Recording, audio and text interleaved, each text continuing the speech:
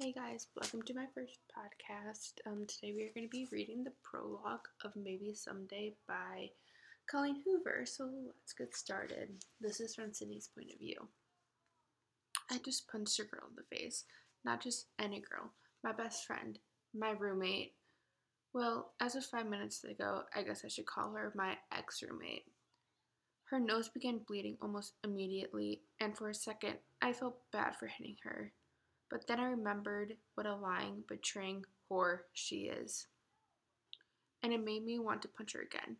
I would have if Hunter hadn't prevented by stepping between us. So instead, I punched him. I didn't do any damage to him, unfortunately. Not like the damage I'd done to my hand. Punching someone hurts a lot worse than I imagined it would. Not that I spent an excessive amount of time imagining how it would feel to punch people. Although I am having that urge again as I stare down at my phone at the incoming text from Ridge. He's another one I'd like to get even with. I know he technically has nothing to do with my current predicament, but he could have given me a heads up a little sooner. Therefore, I like to punch him too. Ridge, are you okay? Do you want to come up until the rain stops? Of course I don't want to come up.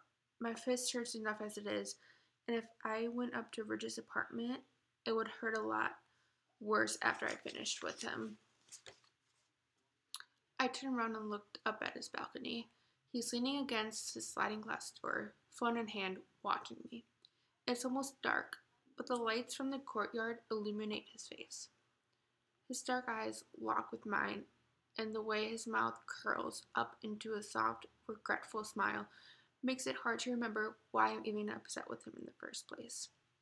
He runs a free hand through the hair hanging loosely over his forehead, revealing even more of the worry in his expression. Or maybe that's a look of regret, as it should be. I decided not to reply and flip him off instead. He shakes his head and shrugs his shoulder, as if to say, I tried. And then he goes back inside his apartment and slides his door shut. I put the phone back in my pocket before it gets wet, and I look around at the courtyard of the apartment complex where I've lived for 2 whole months.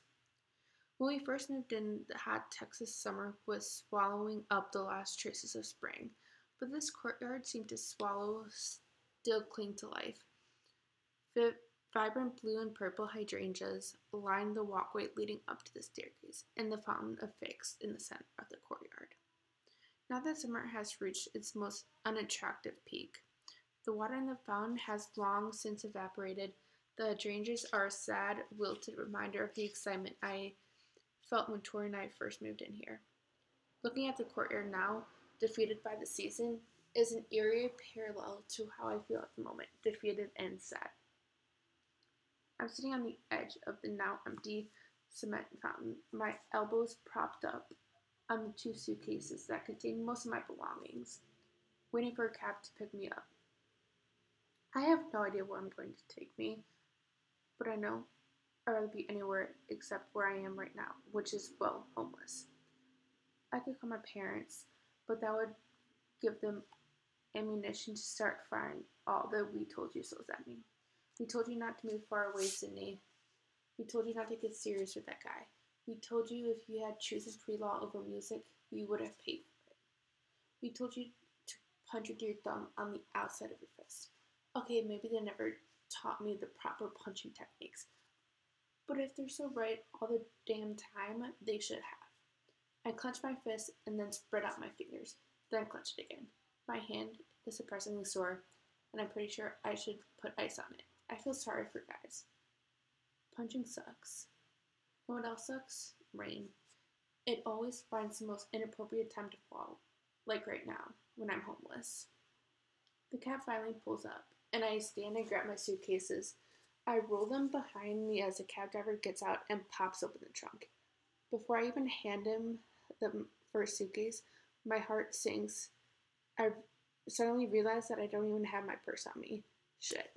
I look around, back to where I was sitting on the staircase, then feel around my body as if my purse will magically appear across my shoulders, but I know exactly where my purse is. I pulled it off my shoulder and dropped it to the floor right before I punched Tori in her overpriced Cameron Diaz nose. I sighed and I laughed, of course. I left my purse. My first day being homeless would have been way too easy if I'd had a purse with me. I'm sorry, I said to the cab driver who was now loading my second piece of luggage. I changed my mind. I don't need a cab right now. I know that there's a hotel about half a mile from here. If I could just work up the courage to go back inside and get my purse, I'll walk there and get a room until I figure out what to do. It's not as if I could get any wetter.